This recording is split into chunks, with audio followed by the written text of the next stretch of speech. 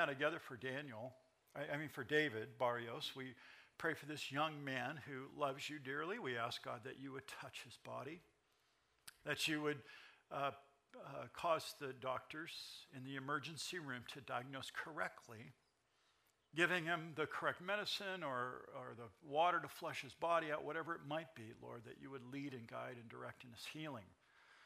And pray for Desiree and Pastor Danny, Lord, that you would bless them as they care for their son and are concerned for their children. Bless them, Lord. And others in our fellowship that are sick, those that are hurting, Rachel with her cancer and the therapy going well, for those that have recovered from cancers, and Lord, those that are sick and have fallen, Marilyn and kidney failure, and Carol, and others, Lord, that we know, we lift them up before you now as a fellowship. We care for them, and we ask, God, that you would touch them, that you would heal them, and that you would give them peace in their trial, in their physical infirmity. Lord, that they would have peace that surpasses all understanding. And so, Lord, do that tonight. And as we turn now to your word, we pray that you would speak to us by your Holy Spirit. How we thank you for the word, how incredible it is, how beautiful it is, Lord. And so may it bring to us tonight application for our lives today, even these Old Testament passages. Lord, may we learn and be instructed by your word. In Jesus we pray. Amen. Amen. Let's open our Bibles to Numbers chapter 3. We're at the very beginning in our study here in Numbers. We've been studying the Old Testament for quite a while on Wednesday night, and one of the things that I hope that you really understand is without understanding the Old Testament, you can't really understand the New. You really need to know the Old to understand the New, and I hope that you're getting that. I think that some of you have come and told me about how you have been really excited about the truths that we find. They're hidden truths. They're hidden in the Old Testament, and when you come to the New Testament and read, they just jump right off the page and help you understand that the new is the old concealed, the old is the new revealed. And that's how it is. We have the same God. He operates the same way, Old and New Testament. And it's beautiful the way his plan of redemption is so gorgeous. We see it in Christ, but it's pre-pictured in all of the illustrations in the Old Testament that we've been looking at. In fact, Paul in Romans says this. He says, for whatever things were written before were written for our learning. This is how important the Old Testament is and for us to study it. Paul says that we, through the patience and comfort of the Scriptures, might have hope. So understanding the Old Testament, we're given hope. And then Paul said in 1 Corinthians 10, now all these things happened to them as examples. Happened to who? The Old Testament patriarchs, the Old Testament people. Everything happened to them. Notice, for examples, and they were written for our admonition, upon whom the ends of the age have come. So studying the Old Testament is vitally important for you as a Christian to grow. Can't grow without the Old Testament. Can't grow without a good diet of Old and New Testament. That's why most through the Bible reading programs, that you read through the Bible in 1 year. If you've started one of those, you'll notice you're going to read Old Testament, New Testament, Psalm, Proverb every day. You're going to read a little bit from the Bible. And as you read through those passages, even though you don't really get it every time, I don't get it the first time I read either, you'll get a greater understanding of the whole Scriptures, and you'll be encouraged to do what the people in Numbers are encouraged to do, to walk by faith. That's what we're learning in Numbers. And by the way, the reason it's called Numbers is because of the numbering. We're looking at censuses. We're going to look at another one tonight. God is numbering the people. They are beginning a brand new nation of people, called out from among all the people. Abraham, Isaac, Jacob and his sons, Israel. And his 12 sons, the 12 tribes, that's who we're studying. They're the ones that were saved from and redeemed and delivered from Egyptian bondage, 400 years of it. They've been at the Mount Sinai for a year as we come to our study in Numbers. They've been delivered. God's given them 10 commandments. God is going to miraculously provide, but he's got to organize these people. There are a lot of them. Remember, there's over 600,000 fighting men, and when you add women and children to that, you have a 2.5, some scholars believe 3 million people. I love to say this, and there is a tent camping beach trip coming up for families, and you know that, hopefully. And when we go camping, and if you're planning on going camping, it's going to take you the next 6 months to get ready for that. You know it. You got to buy stuff, and then you got to pack stuff, and then you got to provide, and you got to Ziploc stuff and get ready for your week. Can you imagine camping with 2.5 million people? Can you imagine the organization and order that had to take place in order to get these people from one place to another? That's what we're learning here. God is numbering, he's organizing, he's ordering these people because they're going to go through the wilderness and they're going to be attacked by the enemy. Just like you and I are in the wilderness of this world, we're not of the world, right? We're in the world, and we're walking through the wilderness in this world. And while we walk through the wilderness in this world, we're attacked by the enemy, and we find ourselves in battles. Be honest with me tonight. If you are in a battle right now or just come out of a battle, raise your hand. I want to see it. So you understand what I'm talking about. Those of you that don't raise your hand, you don't know what you're talking about. You're not listening right now. We're all in battles. That's the point, right? When we're going through the wilderness and we're in a battle. We're in this wicked world. That's what we're learning here about these people. And they got to learn to walk by faith. They're in a battle, and God's preparing them. He's got to get these millions of people through so he organizes them. He numbers them, and he sets them around the camp in a strategic way because they're going to be attacked, and they need to be able to respond. They need to be able to defend themselves. They're a bunch of farmers. These people they're herdsmen. That's all they do. And they've been slaves for 400 years. They've been in bondage. They don't know how to fight. They've been whipped and beat into submission, and now they're going to have to fight. They're going to have to fight the enemy. That's what God is doing. He's working. So he's arranged them. He's put them in order. I have a picture here, I think, there's the picture. Again, artist rendering. Tonight we're going to talk about, if you look at this, the front of the tabernacle, there's these two tents. That's Aaron and Moses. They're right at the gate. They're at the front of the tabernacle. And all around the tabernacle, that's what we're going to look at tonight, the tribes of Levi. Levi and his sons are the ones that are around the closest to the tabernacle. And then last week, remember, in chapter 2, it was the organizing of the other 11 tribes.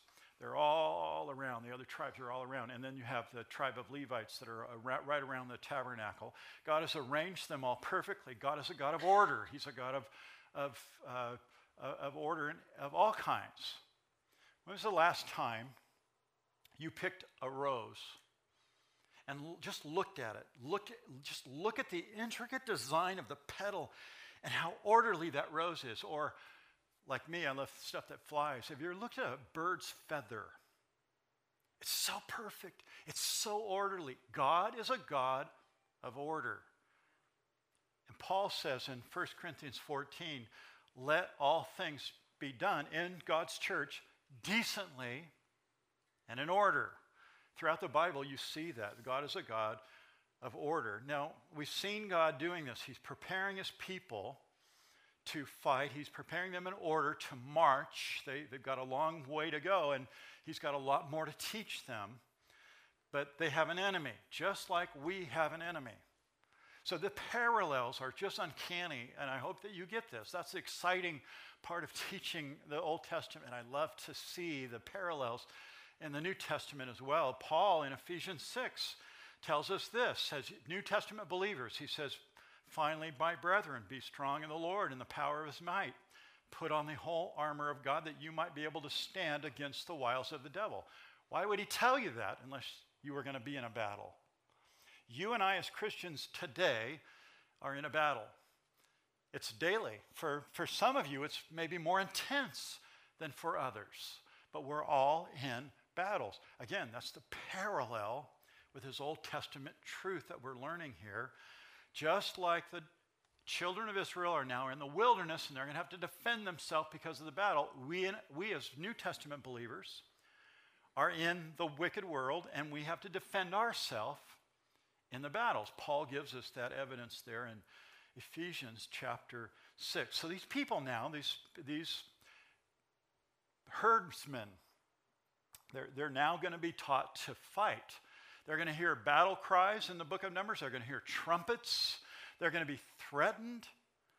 They're going to have to get organized and stand in line to fight. All of these things are happening now for the first time for these people, just as you and I need to be prepared to fight a battle.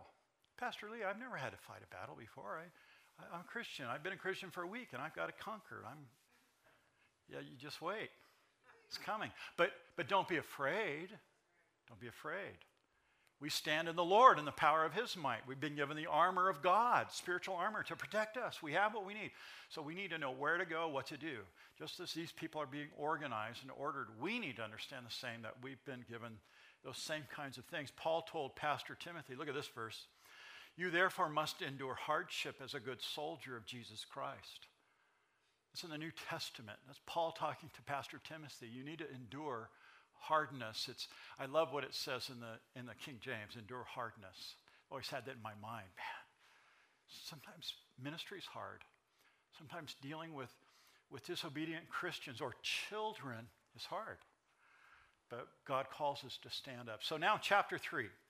We're going to move to the only tribe that hasn't been numbered thus far in this book. They've been left out of the census, but now they're going to be counted. It's the priestly tribe of Levi, who were not permitted to fight because they were to minister in the tabernacle and minister to the Lord. And that's why I've entitled this chapter here, Duties at the Tabernacle, because it's really about what they're doing. Chapter 4 will go a little further into what they're doing. But we begin in verse 1 with the priests and the family of Aaron. Now these are the records of Aaron and Moses when the Lord spoke with Moses on Mount Sinai. And these are the names of the sons of Aaron. Remember, Aaron is Moses' brother. He is the high priest. And his sons, Nadab, the firstborn, Abihu. Nadab and Abihu. Where have we heard those names before? We'll talk about that. And then Eleazar and Ithamar. These are the name of the sons of Aaron, the anointed priests. That plural. So they were the anointed priests. Aaron, Nahab, Abihu, Eleazar, and Ithamar, whom he consecrated to minister as priests. Here they are here. Nadab and Abihu had died before the Lord when they offered profane fire before the Lord in the wilderness of Sinai. And they had no children. So Eleazar and Ithamar ministered as priests in the presence of Aaron, their father. So the first and second born, Nahab and Abihu, you know the story. They were the two eldest children of Aaron. They would have been the ranking priests right behind Aaron. They were in charge when Aaron, like many of us, have a cold or the flu. These guys would have stepped in his place and done the priestly duties. But you remember, it's in Leviticus chapter 10, they were killed by the Lord. They got drunk and they raised strange fire before the Lord. They saw their uncle, Moses, and their dad, Aaron, when they prayed and fire came down from heaven. And they thought, that's cool, we want to do the same thing. And we want to do it so everybody will know us. And so they go out and they offer strange fire. And what happens? They're burnt up, they're killed, they're consumed by that fire because they did something in disobedience. They did something wrong. They went against God and they did it their own way, their own selfish way to get their own power and prestige. And God said, not my presence. And the strange fire they offered actually consumed them. They were burned for that. Now, again, it's important to understand that these priests that we're talking about are descendants of Aaron. These are his sons. These four, two of them have died. But now we're going to see these other priests that come into play here. The Levites, and they're called to serve, verse 5. It's a specific tribe that God chooses. And the Lord spoke to Moses, saying, verse 6, bring the tribe of Levi near and present them before Aaron the priest, that they may serve him. So Aaron's got a big responsibility. There's this tabernacle that was just built. How's it going to be maintained? How is it going to... it's got to be maintained. Just like this building we're in has to be maintained. It doesn't look good. because you guys come to church. It looks good because it gets painted. There's people in this fellowship. Harold loves to paint. He painted that wall just the other day. And he comes in and paints stuff. That's his gift. He loves to do that.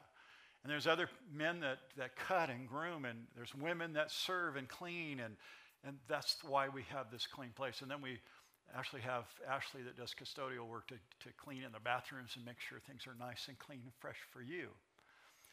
Those things have to be done. Think about this. 3 million people camping in the desert. Where do they use the facilities? Who takes out the trash? What do they do with all this stuff? Somebody's got to do that work, right? All the animals that are brought in and all the stuff the animals drop everywhere before they're, sacrificed. Well, who cleans that up? It was the priest. That was their job. Sometimes after a counseling session, I feel like I'm cleaned up after somebody.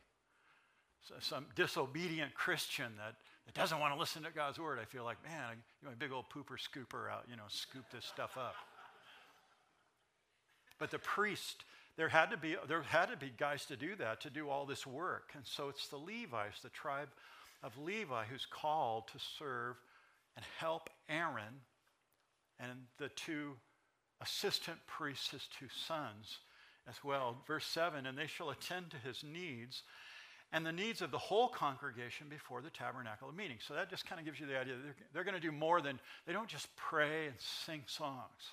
They're doing the work to keep things clean and maintained and set up, as we'll see here. Also, they attend, verse 7, to all the furnishings, the tabernacle of meeting, and the needs of the children of Israel to do the work of the tabernacle. So again, God is ordered.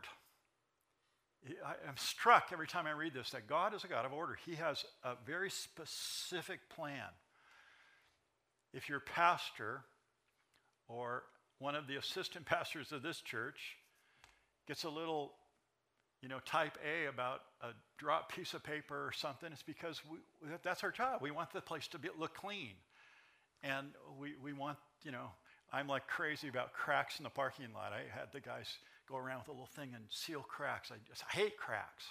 Water gets in there and ruins the parking lot. So I'm all about filling cracks. And the people, these Levites, were called to do all of these different things under the direction of Aaron and the priests. Nothing is left to improvisation. Nothing is left to chance. Everything is ordered. God is that way. And so these men need to be schooled, and they need to learn from Aaron and his sons. God's already given those instructions, so Aaron knows. Moses was the one that gave and watched over the construction of the tabernacle, as you recall, the last 10 chapters of Exodus. So he knew what he wanted and what God wanted, and now Aaron knows how God wants ministry to happen, how the tabernacle is to be set up and torn down. God is very specific about all those things. Notice verse 8, it says, meet the needs of the children of Israel to do the work of the tabernacle. Again, that work had to happen, and they're helping and assisting Aaron. Verse 9, and you shall give the Levites to Aaron and his sons. They are given entirely to him from among the children of Israel. So you shall appoint Aaron and his sons, and they shall attend to their priesthood. And here's the warning, but the outsider who comes near shall be put to death. The point here is that God has organized and he's ordered who, what, where, and why of all the priestly duties, the tabernacle. And if anyone thought they should have the right to do the work of the priest that wasn't ordained a Levite, then they would die if they broke God's law. God's very orderly. Don't do what God says don't do. Christian, even in the New Testament, God says it's wrong because God says it's wrong. God made 2 sexes, male and female, from the beginning. It's always been that way. It's always going to be that way. And for anyone to argue against that, you're arguing against God and his way. These are God's ways. So as God's people, we read the Bible and obey. Not the culture, not the latest fad, but God's word and God's way. And that's why we want it. So somebody thought, man, I'm the son of Judah. I'm of the tribe of Judah. I can do what the priest does. I'm going to step over the line. Dust.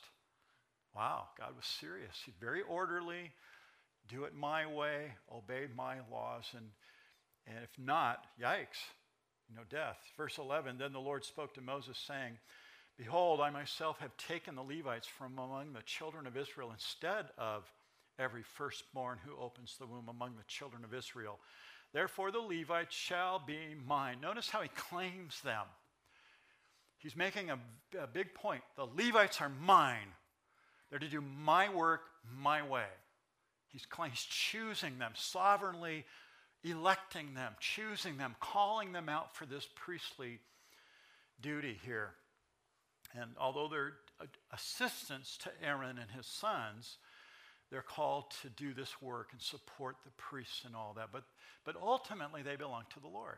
God says, you're mine, and you're going to do it the way I prescribe. Verse 13, because all the firstborn are mine. And on the day that I struck the firstborn in the land of Egypt. So here's the firstborn, the concept here. Here it comes back all the way to Egypt and how they were delivered, right? They were delivered because the death angel struck the disobedient Egyptians and any disobedient Hebrews that did not slay the lamb and put the blood on the doorpost and the lintel. The firstborn were killed. So here's another reference now to the firstborn of the children of Israel versus the selection of God choosing the Levites. And he's going to substitute or swap. We'll see that later in the chapter. He's going to swap the firstborn with the Levites who he's sovereignly chosen here. And I'll explain that as we get there. Verse 44, just to show you this, and we'll get there in a little bit, that the Lord spoke to Moses saying, take the Levites instead of all the firstborn among the children of Israel and the livestock. There's always been something about the firstborn and the first fruits and the first that belongs to God. The firstborn son in a family, the firstborn child, the first fruit of the vine was always given to the Lord because it was the best. We give the best to God always. But here he's going to substitute, and again, you'll see that as we move through. Now, verse 14, the census and duties of the Levites. Here it is. We're going to be introduced to these three sons of Levi, Gershon, Kohath, and Merari, like Ferrari. Kind of interesting names. I always think of some different, planet Goloth or whatever, when I read these names. They're very interesting, these Hebrew names. But then the Lord spoke to Moses in the wilderness of Sinai, saying, number the children of Levi by their fathers' houses, by their families. You shall number every male from a month old and above. So Moses numbered them according to the word of the Lord, as he was commanded. These were the sons of Levi by their names: Gershon, Kohath, Merari. And these are the names of the sons of Gershon by their names: Libni and Shimei. And the sons of Kohath by their families: Amram, Izhar, Hebron, Uzziel. And the sons of Merari by their families: Mali and Mushi. Kind of interesting, huh? These are the families of the Levites by their fathers' houses.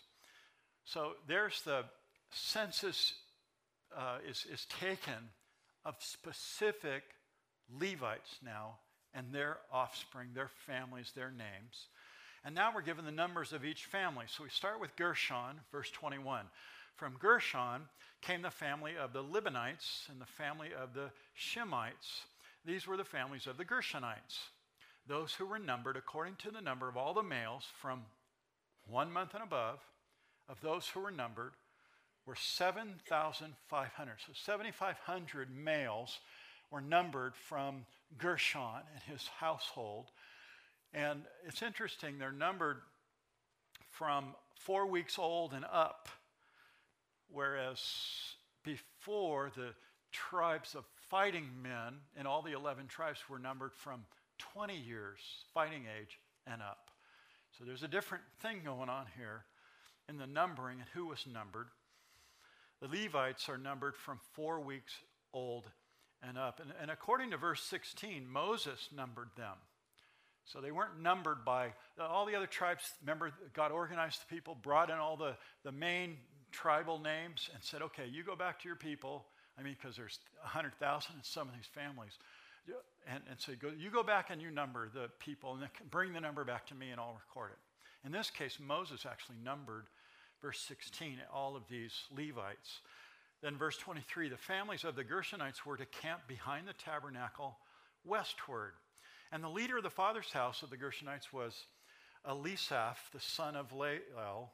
The duties of the children of Gershon in the tabernacle meeting included the tabernacle, the tent with its covering, the screen for the door of the tabernacle meeting, the screen for the door of the court, the hangings of the court, which are around the tabernacle and the altar, and their cords according to all the work relating to them. So there's 7,500 of them, and they're 4 weeks old and older. They were to camp on the west side of the tabernacle.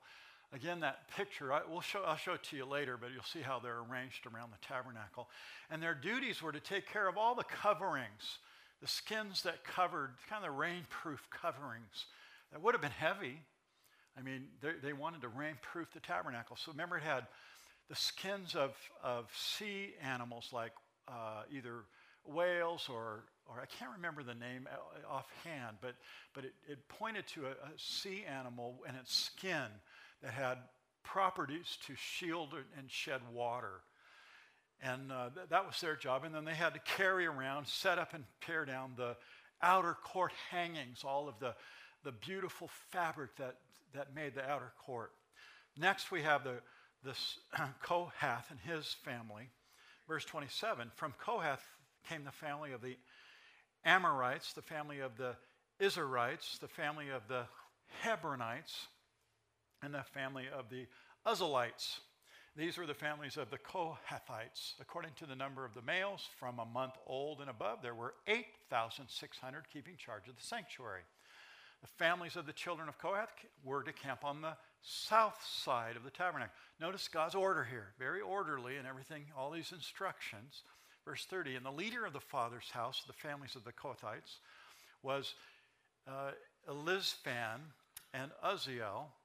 Their duty included the ark, the table, the lampstand, the altars, utensils, the sanctuary in which they ministered, the screen, and all the work relating to them. And Eleazar, the son of Aaron, the priest, was to be chief over the leaders of the Levites. So Eleazar, the son of Aaron, he's next in line for high priest. He's got these guys. Why? Because they're dealing with the real important stuff. The important stuff inside the tabernacle. They were responsible for all of those things. The Ark of the Covenant that had the poles that ran through the rings that if you touched it, you were dead. The overlaid ark that was overlaid with gold and the beautiful candelabra and all of those utensils. These guys had that job. Their job was, and it's interesting when you look at how it's all set up, they set that up first and then they put the tent over it. We set up a tent and then we move our sleeping bag in it. In this case, these guys set up all these pieces and then they built the walls around. They set up the boards and the tent and the covering over the tabernacle. Really interesting the way that all worked out. But there are 8,600 of these Kohathites. I wonder if that was my relatives, Kohathites. They were camped on the south sides. Not hardly. I guess I could check with 23andMe or whatever, one of those DNA things. Their duty included the ark and all the furniture in the tabernacle, the Ark of the Covenant, the table of showbread, the lampstand, the altar of incense, all of those things. And they were under the direction of Eleazar, the high priest. Then we have the next family, Merari, verse 33. From Merari came the family of the Mahalites, the family of the Mushites. These were the family of Merari. And those who were numbered according to the number of all the males from a month old and above were 6,200. The leader of the father's house, the families of Merari, was Zuriel, the son of Abhael. These were to camp on the north side of the tabernacle. So there's their camping spot, the north side. And the appointed duty of the children of Merari included the boards of the tabernacle, the bars, the pillars, sockets, utensils, all the heavy stuff. This is all the heavy stuff. I feel so. These guys must have been weightlifters because this is all the real heavy stuff here. And everything relating to them, verse 37, the pillars of the court all around and all their sockets, pegs, and cords. So if you look at all these families, these guys got the heavyweight stuff, the Merari, and only 62 6,200 males in that family. They camped on the north side of the tabernacle. They were the framers, they carried the wood. They set up the tabernacle after the utensils were put in place, the table of showbread, the menorah, the altar of incense, the Ark of the Covenant. Then these guys would come in and put up the boards. They would hang the curtains. They would put, very interesting how all the stuff that they had to do. Then now we come to the east side, or the entrance to the tabernacle. Notice in verse 38, it's Moses, Aaron, and his sons that camped there. Moreover, those who were to camp before the tabernacle on the east, before the tabernacle of meeting, were Moses, Aaron, and his sons, keeping charge of the sanctuary to meet the needs of the children of Israel. But the outsider who came near was to be put to death. So he and his sons are there at the entrance. So if you tried to get by them and got by them and got into the tabernacle, you would be put to death. It was sudden.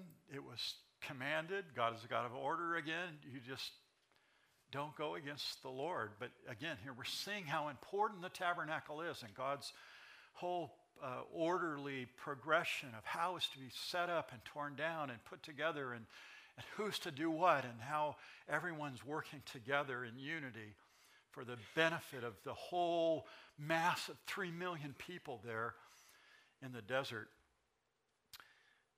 There were 22,000 of them in verse 39. So Moses and Aaron, they camped closest to that entrance there of the tabernacle on the east side. And God has ordered every job. He's called out by name. He's counted, Moses has counted all these males that are going to be doing the work in the future. No one tribe or family did everything. They each had their job. One set up the interior furnishings. The other came and put up that. And the last family came and set up the outer court. They all had their job. Now, as I think of that organization, I'm thinking this thing could be torn down and set up really quick. I read one commentator who believed it could be done in 15 minutes. I don't know if that's true, but I don't think it took days to do. I think it just took hours. These guys were organized. They were well oiled. They had God's order. When God orders things, he does it right. So they were able to set this thing up and tear this thing down really quickly. And again, here's the picture of this camp. So there's the tabernacle in the middle. And right here in the front, down in the see those two little tents that are different than the other ones? That's Aaron and his sons, the priests, guarding the front entrance, the east entrance there. And then you have the other tribes around the tabernacle, and then there's the little cloud there representing the pillar of cloud where the glory of God and the little, I should have brought my little pointer. But we've studied that whole interior and how it was made. And you'll even see there the signs of the north, south, east, and west there, and the tribes that are all there at the corners, and then how the other tribes were arranged around the tabernacle there. So the interesting thing, again, is that God is using all these people. They all had a job. Everybody had a place. Everybody had something to do. Let me just take a moment to make application. In the church today, the local church, and really the universal church, but primarily the local church, there are a lot of jobs that need to happen in order for a church to conduct a service. I'm always laughing at brides, because a bride, when she knows she's going to get married and that date's been selected, don't get in her way. She's going to pick colors and sizes and flowers. The list is endless. It always makes me chuckle, for a 30-minute service where they just walk in and the pastor says, repeat after me, and I do, see ya, And they invest time and money and effort for this one little, I know, Pastor Lee, that's so unfair. I'm a princess for a day. Well,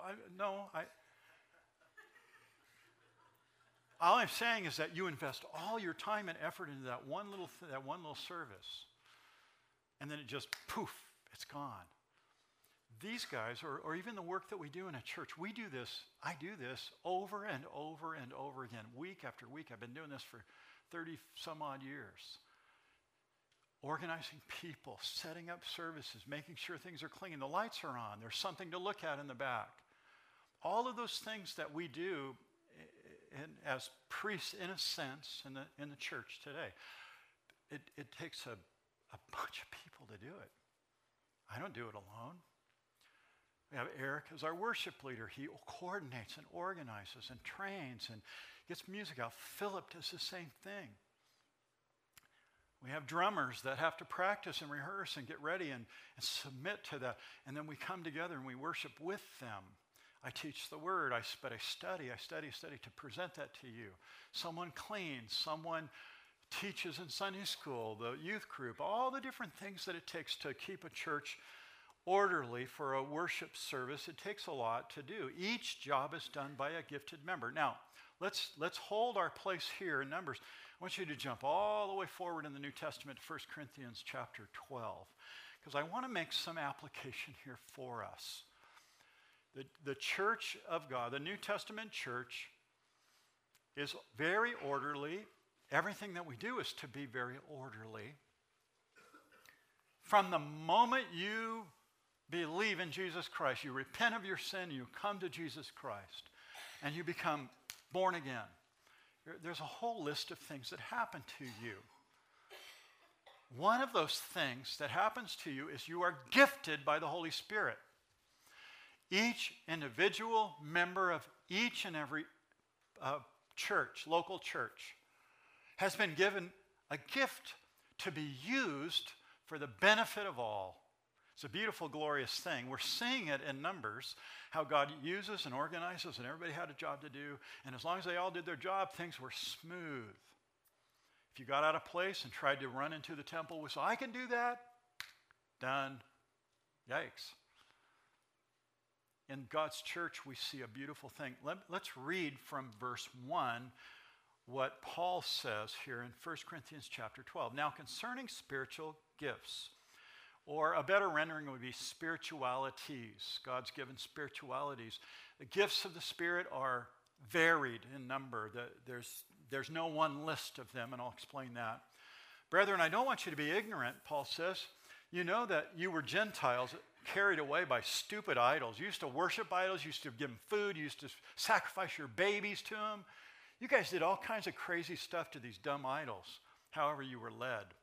Therefore, I make known to you that no one speaking the Spirit of God calls Jesus accursed, and no one can say that Jesus is Lord except by the Holy Spirit. In other words, you've been born again, and the Holy Spirit's come in, and he's revealed these truths to you. There are diversities of gifts, but the same Spirit. There are differences of ministries, but the same Lord.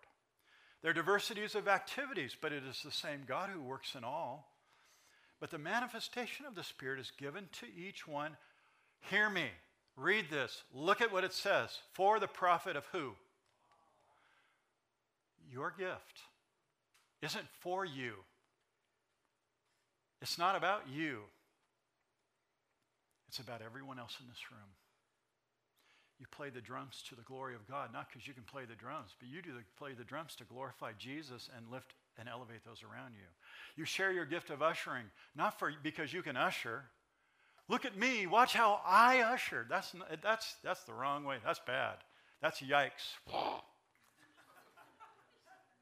What you want to do is humbly serve, so I get to serve. It's Wednesday night, I get to go to church and serve God. And my little teeny gift, my little diverse gift that's different than everyone else, it benefits everyone else. It profits everyone else.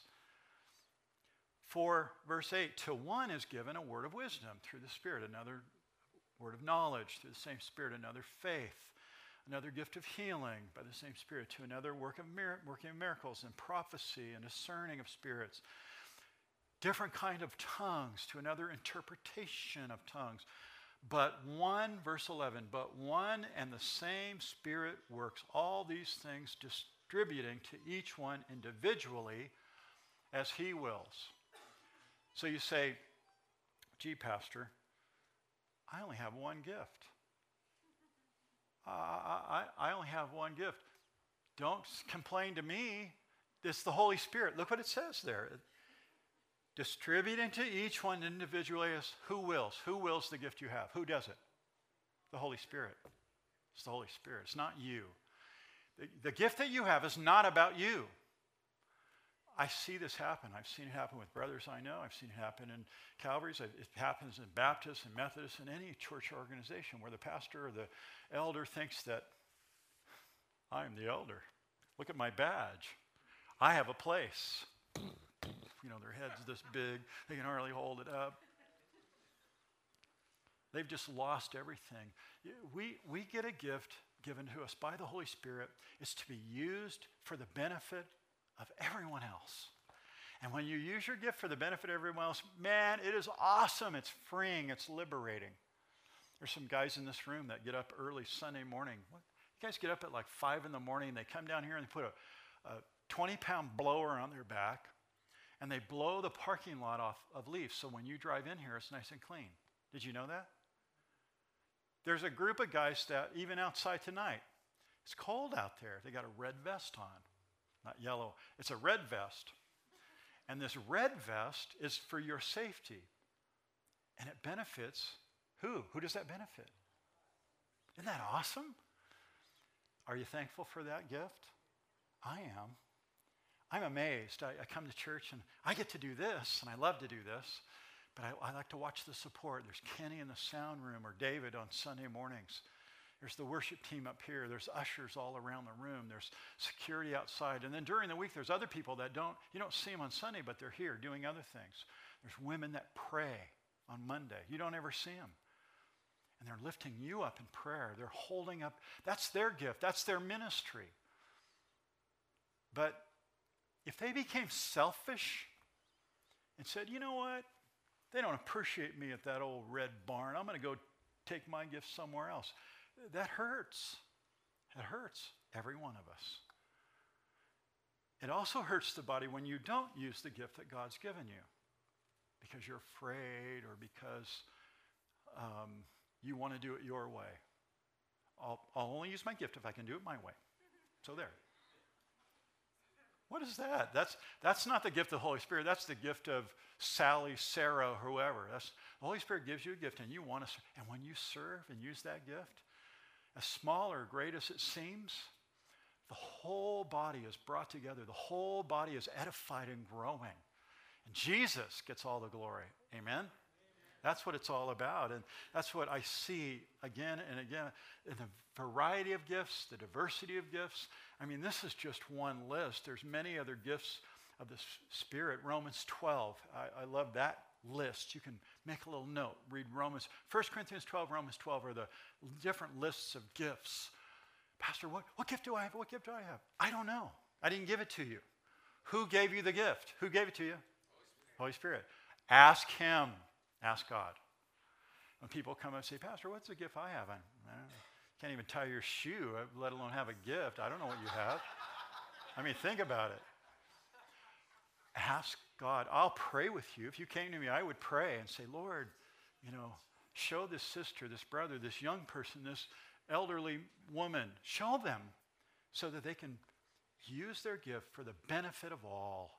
It's a beautiful, beautiful thing.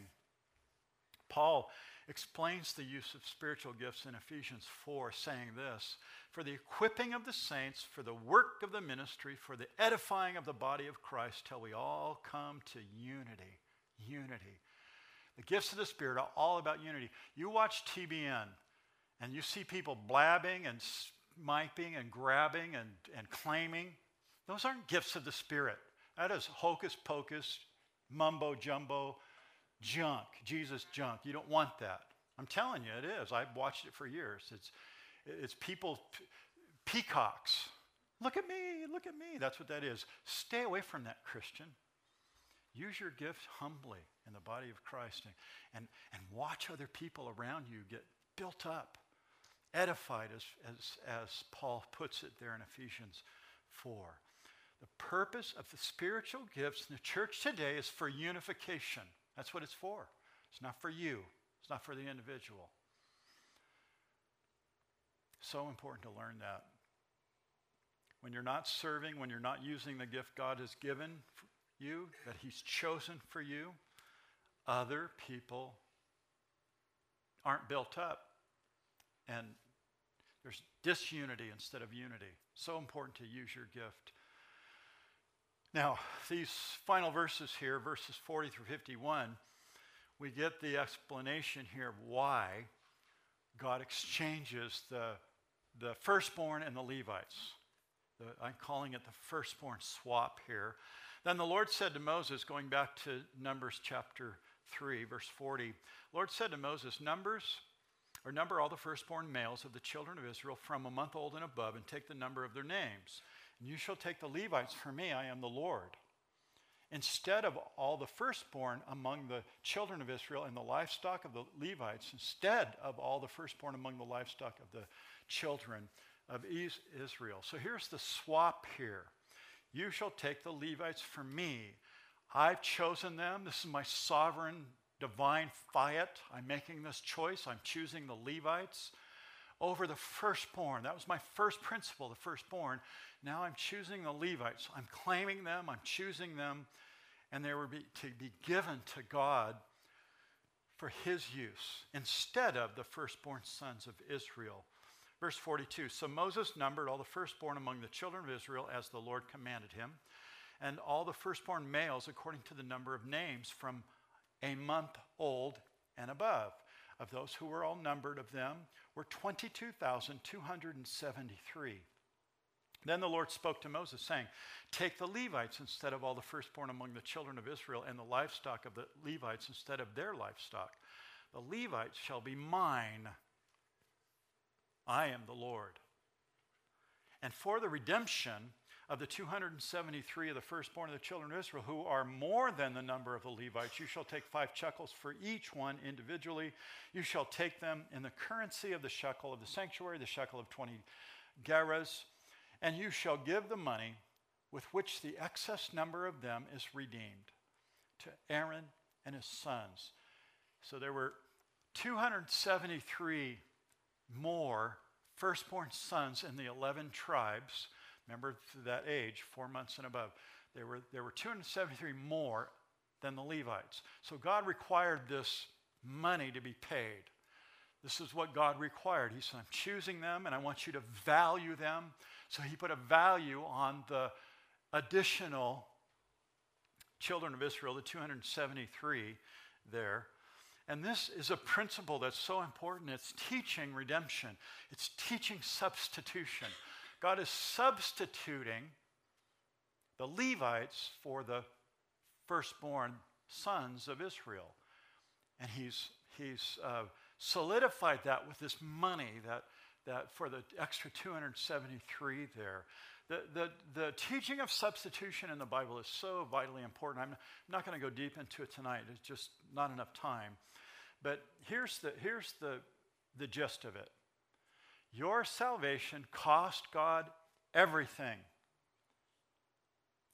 God gave his only son, and Jesus Christ went to the cross, and he paid the penalty for your sin. It's called substitution. He went there in your place. He was sinless. He took your place. Substitutionary atonement. It's a beautiful truth in the Bible that Jesus went to pay our ransom. Here in Numbers, we're seeing this ransom money. This ransom money for the 273 overage that was paid back. That showed that these are mine, God says. I choose them. I've called them. They're mine. He's stamping them. He's choosing them. And he's swapping the firstborn of his sons of Israel with these Levites. And then there's this ransom that's being paid. We sing the song, Jesus paid it all. All to him I owe. Sin had left a crimson stain. He's washed it all away by his substitutionary atonement. He paid the price of our ransom. 1 Peter, I love what Peter says here, knowing that you were not redeemed with corruptible things like silver or gold from the aimless conduct received by here it is, tradition from your fathers. See, if you didn't read Numbers, you wouldn't understand what that meant. The tradition of your fathers, what does that mean? Numbers chapter 3. The endless payment for ransom. And then he goes on to say this, but you were redeemed. Your ransom was paid by the precious blood of Christ, as of a lamb without blemish and without spot. That's substitution. It's a glorious truth in the Bible. Jesus went to Calvary's cross. He paid my debt. And here's the amazing thing. He didn't pay the debt of just an elect few. I understand the doctrine of election. I understand it. I really do. But my view is that God loves all, and all have the opportunity. And here's a great verse for this in Hebrews 2. I love this. But we see Jesus, who was made a little lower than the angels for the suffering of death, crowned with glory and honor, that he, by the grace of God, might taste death for who? Isn't that beautiful? It's a truth we see throughout the Scripture. You have to believe and receive the gift that's offered in order to be born again. But it's offered to all, or to everyone. And then look at verse 49 real quick in closing. So Moses took the redemption money from those who were over and above those who were redeemed by the Levites. From the firstborn of the children of Israel, he took the money, 1,365 shekels, according to the shekel of the sanctuary. And Moses gave their redemption money to Aaron and his sons, according to the word of the Lord, as the Lord commanded Moses.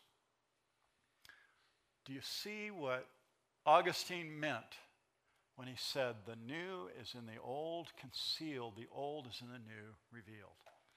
Studying the Old Testament is really important. Let's pray. Father, I thank you for the word tonight and the study. Pray that these your people would gain practical instruction, even the application of using our gift that's been given by the Holy Spirit to benefit all. Lord, bless these people. And if there's anyone here that has never put their faith in Christ, may this be the evening that they receive that free gift of eternal life that's been offered. That they would understand that salvation's for everyone, but it must be received as a gift. Lord, do that work that only you can do in saving souls. Save people tonight, not only here in this church, but in many. So many lost people in San Bernardino. Oh, Lord, save them. Use this congregation as a testimony of your love and grace. May we share Jesus and the gospel. And may we get excited, Lord, about the Old Testament and these truths about substitution, the truths about gifting and working in unity. For your glory, for your honor, we pray. Amen. Let's all stand together.